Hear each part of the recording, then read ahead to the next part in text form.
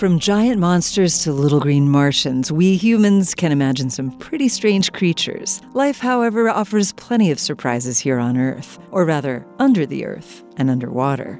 For strange places and creatures, it doesn't get better than deep-water hydrothermal vents. As tectonic plates move apart, fissures form in the ocean floor, draining water down until it reaches the roaring heat of magma. With a superheated fury, the mineral-rich water looks for an escape. Finding one, it charges up through a conduit in the crust. Rich with minerals, the water then bursts out of the vent. Sometimes these vents gape jaggedly in the seabed, like open mouths or belching fountains. More often, they resemble great castles of Poseidon. The minerals that escape the superheated water settle around the vent, slowly building up fantastical, colorful turrets called vent chimneys. Near hydrothermal vents, life forms, crabs, coral, octopi, thrive. And scientists have found creatures in volcanic rock at the ocean bed around the vents. Under what appears to be solid ground, the bedrock contains small but labyrinthine tunnels, pits, and cavities, all carved from or composed of now solidified molten lava.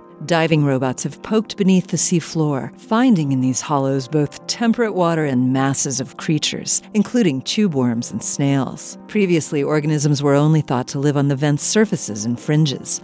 Below ground, the water gets warmer, toxins increase, and oxygen lessens. But these worms and snails show that life prospers where we least expect, and that truth can be stranger than fiction.